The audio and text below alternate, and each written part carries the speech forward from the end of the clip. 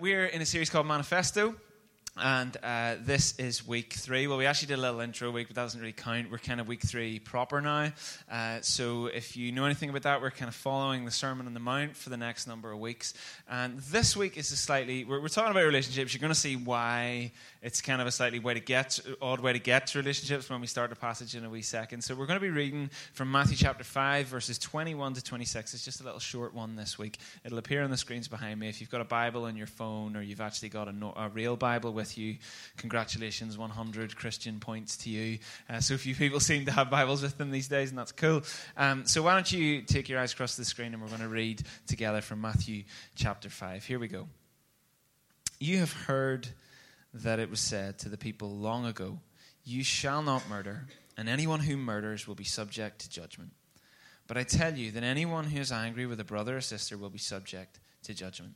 Again, anyone who says to a brother or sister, 'Raca,' is answerable to the court, and anyone who says, 'You fool,' will be in danger of the fire of hell. Therefore, if you're offering your gift at the altar and there remember that your brother or sister has something against you, leave your gift there in front of the altar. First go and be reconciled to them, then come and offer your gift. Settle matters quickly with your adversary who is taking you to court. Do it while you are still together on the way, or your adversary may hand you over to the judge, and the judge may hand you over to the officer, and you may be thrown into prison. Truly I tell you, you will not get out until you have paid the last penny." And we thank God for his word as it speaks to us today. Murder is today's kind of headline. If you were looking at that in the Bible, the heading above this little short passage in the Sermon on the Mount is murder, right? The thing about murder is that it's properly fascinating, okay? We just spent 2 weeks on holiday, and every night, as you do when you're staying in the house, you pretty much watch Netflix. So we've just been watching a series called The Confession Tapes. Has anybody watched that? I see. This is what it does, because murder is fascinating, right? Well, actually trying to get inside the head of what does it make for you to be a murderer? Like what sort of things do you have to have going on there? What sort of background do you have to have had? What makes someone a murderer, right? And it's especially fascinating if your name is Joy Dickinson, right? Because I have learned so far in our 8 years of marriage that she has a very particular taste whenever it comes to trash TV, right? Most people's trash TV is like the Kardashians or like something along those lines, Love Island, who knows, God help you, ministry's available. Hers is not that, right? Not Joy. Joy's trashy TV guilty pleasure is teen killers, right? I don't know if you ever watched Teen Killers, but it's like this whole thing. What is it? Not only what does it make to make a murderer, but a teen murderer. Like, what's going on there? So Joy is like glued to this show. But what does it take to make a murderer? It's fascinating, right? It's kind of a captivating thing. It's why shows like Making a Murderer have had such big followings. It's why murder mysteries continue to captivate TV audiences. I mean, the formula hasn't changed in like 40 years of TV. It's still exactly the same. I mean, Poirot still somehow has new shows. How does Poirot? Surely he solved all the crimes, right? But it still goes on because we're fascinated in what it takes to make a murderer and what it takes to catch one, isn't it? See, I suspect that, you get that quality police gag there? I suspect that. Come on, you're better than that. I suspect that most of us have never actually spent any significant time around a murder, and we're probably thankful for that, right? I suspect you haven't spent lots of time around them, though maybe you're sitting next to one right now. I don't know if you considered that for a minute. Maybe take a good look at them. I mean, Gareth, you're definitely a murderer. Anyway, Maybe you do as you look around, as you are right now. But actually, I had the amazing experience whenever I worked for the Alpha Course to spend quite a lot of time in prisons. At the time, it had been one of the dreams of our board that we would see the Alpha Course running in all of the prisons in Northern Ireland. And at that point, we had never done it. So I was spending quite a bit of time trying to get the kind of infrastructure and the procedures in place. 'Cause it's quite a complicated thing, bringing volunteers from local churches into a prison to run Alpha with inmates at whatever prison, whether that's a women's prison or a youth kind of facility or into the main prisons in Northern Ireland. It's really quite difficult a lot of the time, as it should be, thankfully. It's hard to get in, it's hard to get out, right? So I spent quite a bit of time in and around the prisons, and that included the Braid wing at Maghaberry, which is their life wing, which is full of murderers.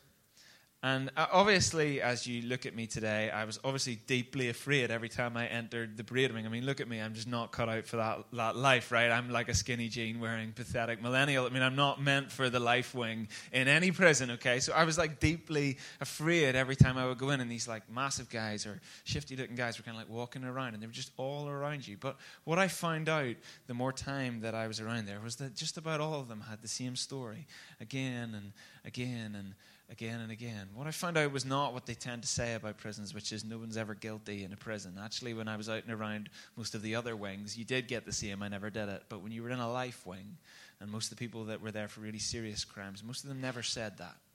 But what they did say was kind of the same story again and again, that if they'd killed someone, that they never actually set out and meant to, but events just kind of worked out the wrong way.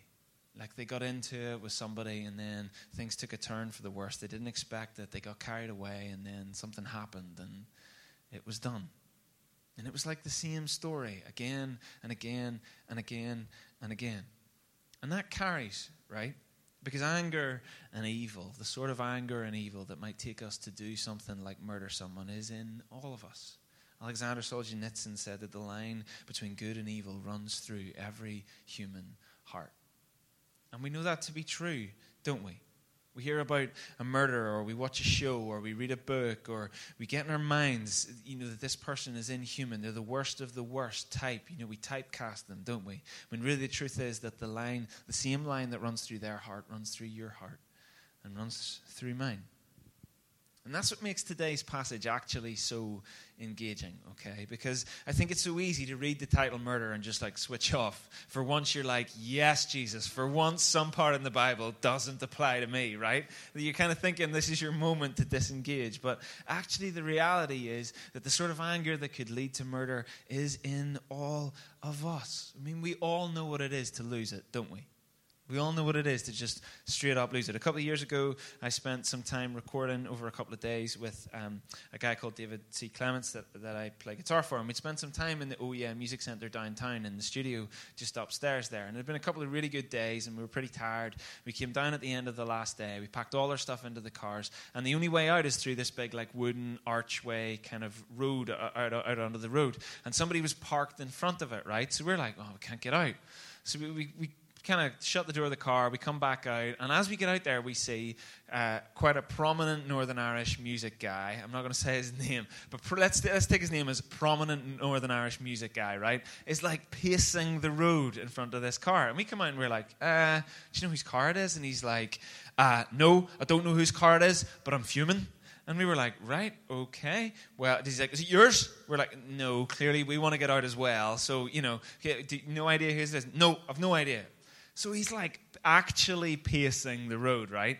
And at which point we see these like teenagers. Now we're talking like actual teenagers, right? Like 17, come around the corner and start walking up towards the car. And they've got like guitars over their shoulders and things like that. It turns out it's the next group who are in to go into the studio after we had finished. But they had arrived. We weren't finished yet. So they just like parked the car up and they went off to get a coffee. And they were coming back, for their allotted time to go into the studio. Well, what happens next is that NI music guy loses it, right? Like, I mean, he doesn't just like get a bit angry. Like, he is gone, right? Like foaming at the mouth. He gets right up, right? We're talking teenagers. This is like a 45-year-old man, like right up in their face. And he just starts screaming, right? The words he's saying don't even make any sense. At one point, I think he's just screaming gibberish. But he's like so angry. He like keeps swearing. At one point, he's just shouting the same swear word starting with F again and again and again, just in these guys. Like he's not changing. He's just shouting the same swear word. And these like kids are just like, you can see them kind of like cowering, right? They don't know what to do. And eventually at the end of the tirade, he's just like, move the car, right? And he just shouts. And eventually the kids are like, we're so sorry. They're like absolutely broken. They get in the car, they drive off. And the three of us are just kind of sat there. Like you've just been hair dryered. We're kind of just stood like, oh my word. And he turns around. And he just like breaks down. He just starts crying, right? We've just seen him like this blowout. He turns and he just starts crying, and he's like, "Lads, I'm just." And he starts going like the head's going, the shoulders, and he's like, "I don't know what came over me." And he just gone, right? He just cries his lamps out. He was gone. And we're like, this guy's got issues, right? But he just lost it. And all of us at some point in their lives are going to have the experience of when the anger takes over, aren't we?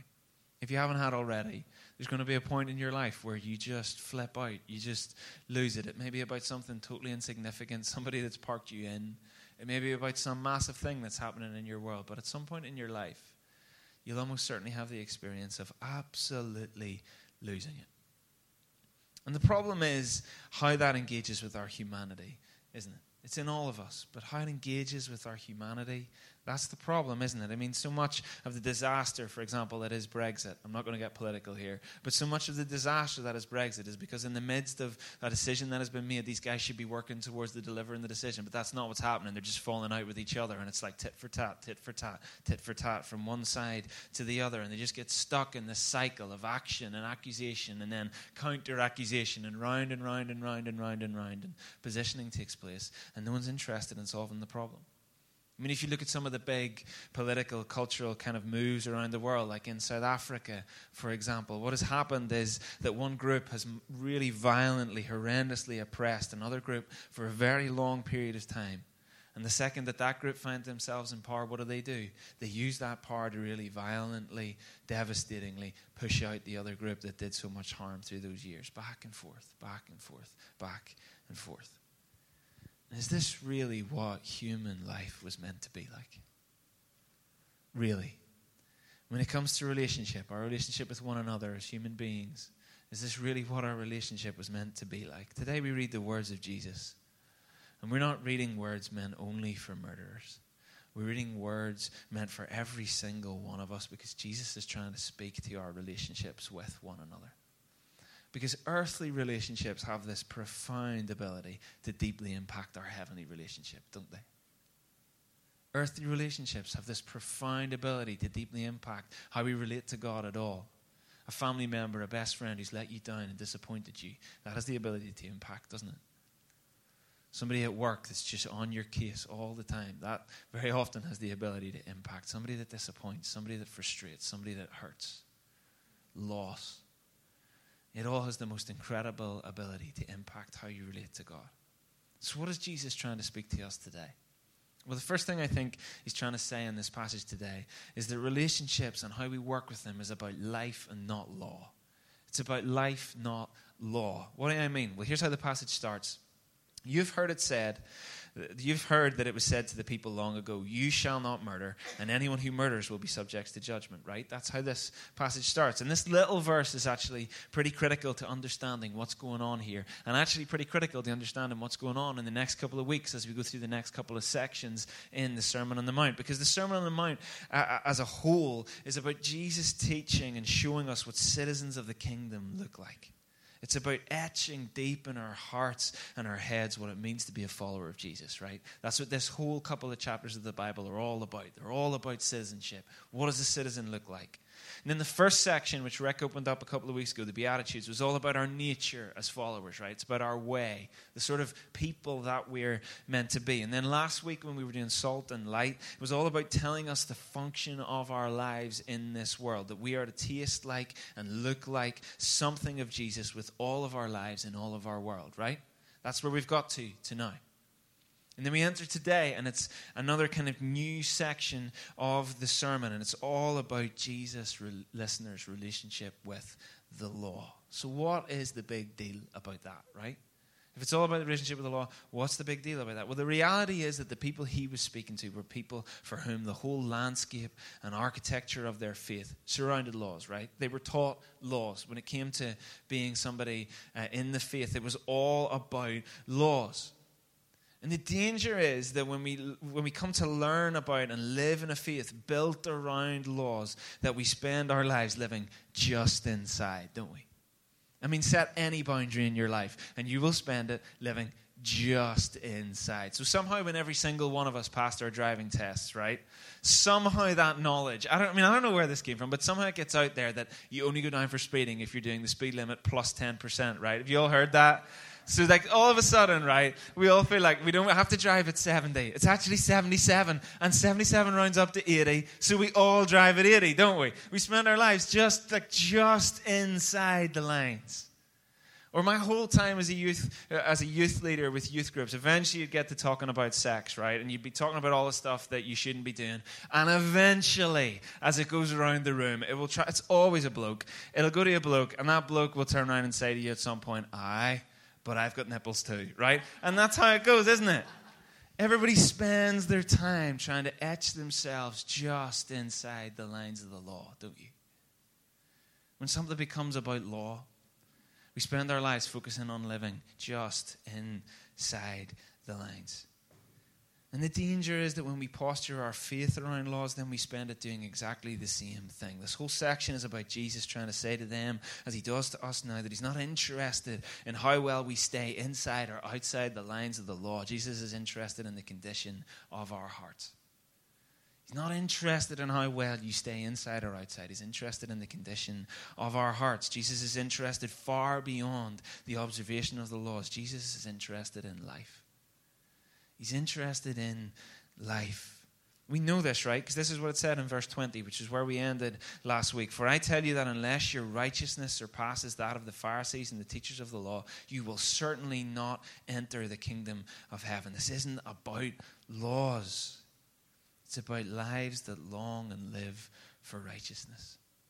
And that's why this section starts with the law.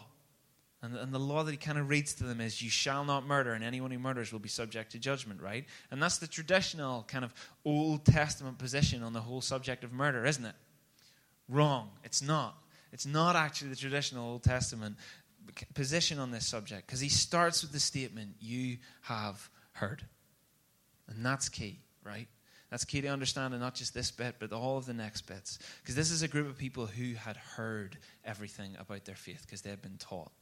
They'd never read it. And that's because these were people who had spent a long time in captivity historically, and one of the byproducts of that was that now, by and large, they spoke Aramaic, and their faith was in Hebrew. They spoke Aramaic, and everything was written in Hebrew. And so the only way they got to know the law was to hear from scribes and Pharisees. And the trouble with that is that you're at the mercy of that which you're taught, aren't you? If you can't read it for yourself, you're at the mercy of that which you're taught. I mean, if you can think back on like GCSE and A-level RE, right? And think about the Reformation. That was one of the big issues around the Reformation, wasn't it? That was one of the things that Martin Luther whacked into the church door in Wittenberg. And his whole thing at that stage was about them not actually being able to read the Bible for themselves. And the trouble is that the Pharisees and the scribes had managed to empty the law of so much of its power. How? Well, the law said, thou shalt not kill, right? You've all heard that. They would have heard that as well. And surely whenever you read, thou shalt not kill, right next to, you shall not murder, and anyone who murders will be subject to judgment. What's the difference, right? You're kind of thinking, well, they're the same thing. There's no difference. Well, actually, it's everything. The difference is everything. Because it's like the difference between me saying to Joy, I'll never be unfaithful to you, and me saying to Joy, I won't be unfaithful to you. But if I am, I will, ... That's the difference. And it's everything, isn't it? Those two statements are not in any way the same in their power or in their scope, are they? They emptied it of its power and they narrowed its scope, because when they said judgment at the end of that line, actually that's translated as local courts. It's got nothing to do with God. In other words, all they were saying was, if you commit murder, certain consequences will follow. And they made it just about murder, when actually at its heart, the law was about principles, not merely laws. It was about principles. And the Pharisees loved lists, right? They just love lists. There's probably quite a few list-loving people in this room right now, right? They loved lists, right? I mean, when you look at the Old Testament, you'll see that they added thousands of their own sub-laws to the originals. They loved lists. And deep down, if we're honest, we all love lists, don't we? Especially when it comes to relationships. I mean, it would be so much easier if the people in our lives that we have relationships with just wrote down all the things that they needed you to be and do, right? They just said, every day, I need you to send me one text. I need you to put an X at the end of every one of them. Later on, can you put the oven on? You know, if there was just like 20 things, your relationships would be easy, wouldn't it? Because you just spend your days going, okay, tick, tick, tick, tick, tick. Perfect. If I haven't ticked, my relationship will be in a bad state. But we all know that's not how relationships work, right? Because we all know that relationships are about the selfless part of you. You living for somebody else in some way. You putting somebody else first in your life. And that's way, way, way more difficult, more complicated than just lists and ticking things off, isn't it? And that's exactly what Jesus is getting at when he continues. But I tell you that anyone who is angry with a brother or sister will be subject to judgment. Again, anyone who says to a brother or sister, Raka, is answerable to the court. And anyone who says, you fool, will be in danger of the fire of hell, right? That's how he goes on. And Jesus is pushing past murder here, isn't he? He's pushing way past just murder. He's trying to say that this is about how we live.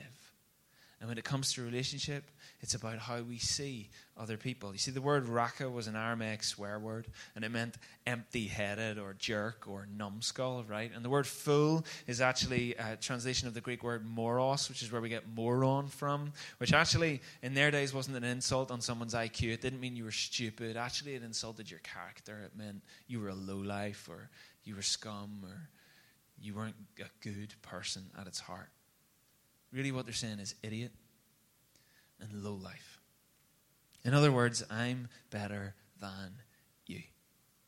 And Jesus is saying that if we want to be in right relationship with others in this world, then we must never carry superiority with us. We must never put ourselves above other people, even if we're right, even if we're wronged. We, followers of Jesus, should know better than anybody else what's in us, shouldn't we? We should know better than anybody what is in us. We should know better than anyone that the ground is level at the foot of the cross. And with all my heart, I'm thankful that we worship a God, though he himself was higher and superior, flawless, without sin. He didn't choose to act in line with that. He didn't lord it over us. In fact, he did quite the opposite, didn't he? This is what it says in Philippians 2. So if there is any encouragement in Christ, any comfort from love, any participation in the Spirit, any affection and sympathy, complete my joy by being of the same mind, having the same love, being in full accord and of one mind. Do nothing from selfish ambition or conceit, but in humility count others more significant than yourselves. Let each of you look not only to his own interest, but also to the interests of others. Have this mind among yourselves, which is yours in Christ Jesus, who though he was in the form of God, did not count equality with God a thing to be grasped, but emptied himself by taking the form of a servant, being born in the likeness of men, and being found in human form. He humbled himself by becoming obedient to the point of death, even death on a cross. We're not better than anyone else. We're not higher than them. No matter whether they're wrong and we're right, no matter whether we're wronged, that's who we follow. So follow him. So follow him. Jesus is saying to a crowd on a hill then, as he does to a space in the city now, that following him means a way to life. And it's speaking to the heart of how we live. And if we want to take hold of the life that is truly life, then we follow him in the way that we live and that we see others. You know, when I studied law at Queen's, we spend so much time sifting through case law, right? Case law after case law after case law. And so much of the time, actually, that wasn't just to gain knowledge of the specific facts relating to each of the individual cases that kind of followed a legal train, right, or a precedent. It wasn't about that. Actually, when we were doing that, we were trying to understand, we were trying to realize and work out not every detail, but the spirit of the law itself. Why did it protect these people? Why did they take measures to do this? Why did they seek to stop this? Why did they seek to empower this? It was about understanding the spirit of the law, not the detail of the law. And that's just it. Jesus is saying that when it comes to relationships with not just people closest to us, but with all of humanity, it's not about living to the letter of the law. It's about living to the spirit of the law. It's not the letter of the law. It's the spirit of our living that matters. So what are we going to do about it? And Jesus moves straight on to our action, right? And he moves straight to our action, which is to reconcile. This is about life, not law, and this is about reconciliation. 19th of May, 2018 was the day of the royal wedding. and it royally stuffed up our fabric conference, right? Who knew so many people loved a royal wedding, right? All these people that have never cared a day in their lives are like glued to the TV watching a royal wedding. Now, the thing that happened on that particular day was it wasn't Meghan's dress that stole the show. It wasn't even, as it is with most people's weddings, some kind of slightly bizarre drunk uncle. It actually, as it turned out, it was the minister, right? It was the vicar that stole the show on the day of the royal wedding. It was Bishop Michael Curry, if you remember, or if you watched the speech. I hope you have heard the talk. It's an amazing talk. If you get a chance, go back, YouTube it, all the rest. But if you haven't heard it right, it captivated so many people around the world because of how passionate and articulate and compelling what he had to say was. Actually, I think it was just because he was like a Pentecostal preacher, right? And if it's the first time in your life you've ever heard like a black Pentecostal preacher, it does blow your mind a wee bit, right? But they all listened to it because of how passionate he was, right? Because really all he spoke about was love, wasn't it? If you remember the headlines around the message or the little sound bites that came afterwards, it was love. For example, this is what he said. There's power in love. Do not underestimate it. Anyone who's ever fallen in love knows what I mean. When love is the way we actually treat each other, well, like we're actually family. When love is the way, we know that God is the source for us all and that we are brothers and sisters, children of God, right? And it was powerful. One of my favorite things at the time was reading other people's comments on Twitter about the preacher, right? It was incredible. There was all these sorts of comments like, oh my word, preacher's doing 50 and a 30, and all these sorts of comments around the time because they just couldn't believe the sort of talk that he was giving at a royal wedding. But actually, I think it was powerful because it was a message that was focused on the positive. It was focused on the positive. And so many of the things that have changed our world have focused on the positive. When you think about Martin Luther King and the famous I Have a Dream speech, he said, I have a dream, not I have an objection.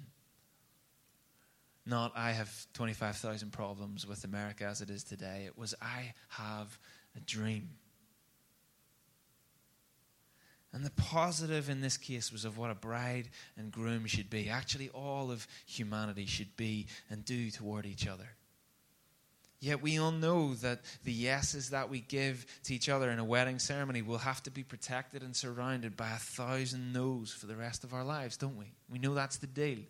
Those couple of yeses are protected by 1,000 no's. And just about all of the things, the good things and the big things that you will give yourself to in your life, the big yeses are all surrounded by 1,000 no's. But we set ourselves on what we are to be, not what we aren't to be, don't we? We set ourselves on what we are to be, not what we aren't to be. And so that's exactly what Jesus does next. If we want to live in life instead of law when it comes to relationships, then this is how. So this is what he explains. He goes on, he tells two stories, okay? And this is what it says, verse 23. Therefore, if you're offering your gift at the altar and there remember that your brother or sister has something against you, leave your gift there in front of the altar. First go and be reconciled to them, then come and offer your gift. Settle matters quickly with your adversary who's taken you to court. Do it while you are still together on the way, or your adversary may hand you over to the judge, and the judge may hand you over to the officer, and you may be thrown into prison. Truly, I tell you, you will not get out until you've paid the last penny. Jesus gives two examples, but the positive message of what you are to do actually is the same in both. Be reconciled. He gives two examples, but it's one message. Be reconciled. But why is it that apologizing and making things right and being reconciled can be so very hard? Why is it that it's so hard? I'm sure most of us had the childhood experience of being told something along the lines of, you're not coming down again until you're sorry. Maybe your parents and you're already dishing out those sorts of orders to your kids. I don't know. But I'm sure you all had that experience. And if you were like me, you probably all had that like brother or that mate down the street who would do as Buzz did in Home Alone, which is just like say sorry immediately and get back down the stairs. And you like seething upstairs, refusing to say sorry to your mum, didn't get out for like about 6 hours until eventually you'd calm down and you were actually able to say sorry. And something about you really riled you up about that other guy that is just like, sorry mum. And they were like straight back out and playing football. You're like, they're not sorry. And it drove you mad, right? But in our hearts when we've wronged someone, and even more so if we're the grieved party, sometimes it's really very difficult to reconcile, isn't it? It's not just a matter of saying sorry and getting over with. Sometimes it's really very hard. On an Alpha course a number of years ago, we had a slightly older lady that was in our group, and I would probably call her an agitated person. From the minute you met this person, there was just obviously things in her life that were agitating her deep in terms of who she was. And as the course went on, she didn't talk an awful lot about the things that made her tick. You know that thing when you're talking with people and eventually they get to the stuff that's really actually going on, as in not the peripheral stuff, the stuff deep down in there that's bothering them. And eventually, as the course went on, obviously, whenever you do Alpha, you talk about the cross, and you talk about forgiveness, and you talk about life, and all of that sort of stuff. And eventually, one week, when we're talking about forgiveness, she turns around, and she's wound up stiff. You know, she's one of those people that's like, you know, even the way they sit is like tight, you know. Shoulders aren't relaxed. Everything about her posture suggests that she's wound up tight. And eventually, what comes out of her mouth was, "For what he did, I will never forgive him." And she hadn't. At this point in her life, something had happened 10, 15 years before, and she hadn't forgiven this person. She'd held on to it tight. And I would say that as the course went on and we were able to do ministry on the weekend and on the healing night and all of that sort of stuff, it gradually, little, bit by bit, I think God began to wrestle that woman's fingers open of the grip that she held so tight to the unforgiveness that was in her life. And we watched bit by bit kind of freedom begin to come and flow into that lady's life. Because sometimes we choose to hold on to hurt, don't we? Hurt can happen to us, but sometimes we can hold on to it. And reconciling is hard. And Jesus is saying two things in these moments, in these examples, if you want to be reconciled. And the first is this, that you can't replace integrity with activity. You cannot replace integrity with activity. This is what it said in verse 23. Therefore, if you're offering your gift at the altar and there you remember that your brother or sister has something against you, leave your gift there in front of the altar and first go and be reconciled to them, then come and offer your gift. This is amazing, really. Because Jesus is saying that reconciliation comes before worship. He's saying that if you want to come to the altar and offer your sacrifice and offer your praise to God, first you've got to get right that which is wrong with your brother or sister. Why? Because there's emptiness in the worship if we're carrying grievance in our heart. Yeah, how often do we do this, right? How often do we do it? We wade into serving and activity, doing stuff for Jesus, looking rosy on the outside on a stage in a team t-shirt, on Instagram, liking things, banging out hashtags, all of that sort of stuff. We do all that stuff when we're carrying around anger and grievance, bitterness, disappointment, and guilt in our hearts towards other people. And Jesus is saying that those walking in his way are people of integrity before activity. People for whom the place of worship and response is after we've got right with our brothers and sisters. Dr. Martin Lloyd-Jones, one of the greats, said this. I think I can say again that we all know something about this tendency not to face directly the conviction which the Holy Spirit produces in our heart, but to say to ourselves, well now, I'm doing this and that. I'm making great sacrifices at this point. I'm being helpful in that matter. I'm busily engaged in that piece of Christian work the whole time. We're not facing the jealousy we may feel against another Christian worker or something in our personal, private life. We are balancing one thing with another, thinking that this good will make up for that evil. Thinking that this good will make up for that evil. And that's us, right? So easily that's us. We try to make up for the anger and the guilt and the grievance and the disappointment that we feel towards other people by generating a bunch of activity in our lives, right? If I do a whole bunch of good stuff, it'll offset the thing that I really feel in my heart towards other people and towards God. In Luke 16, this is what it says.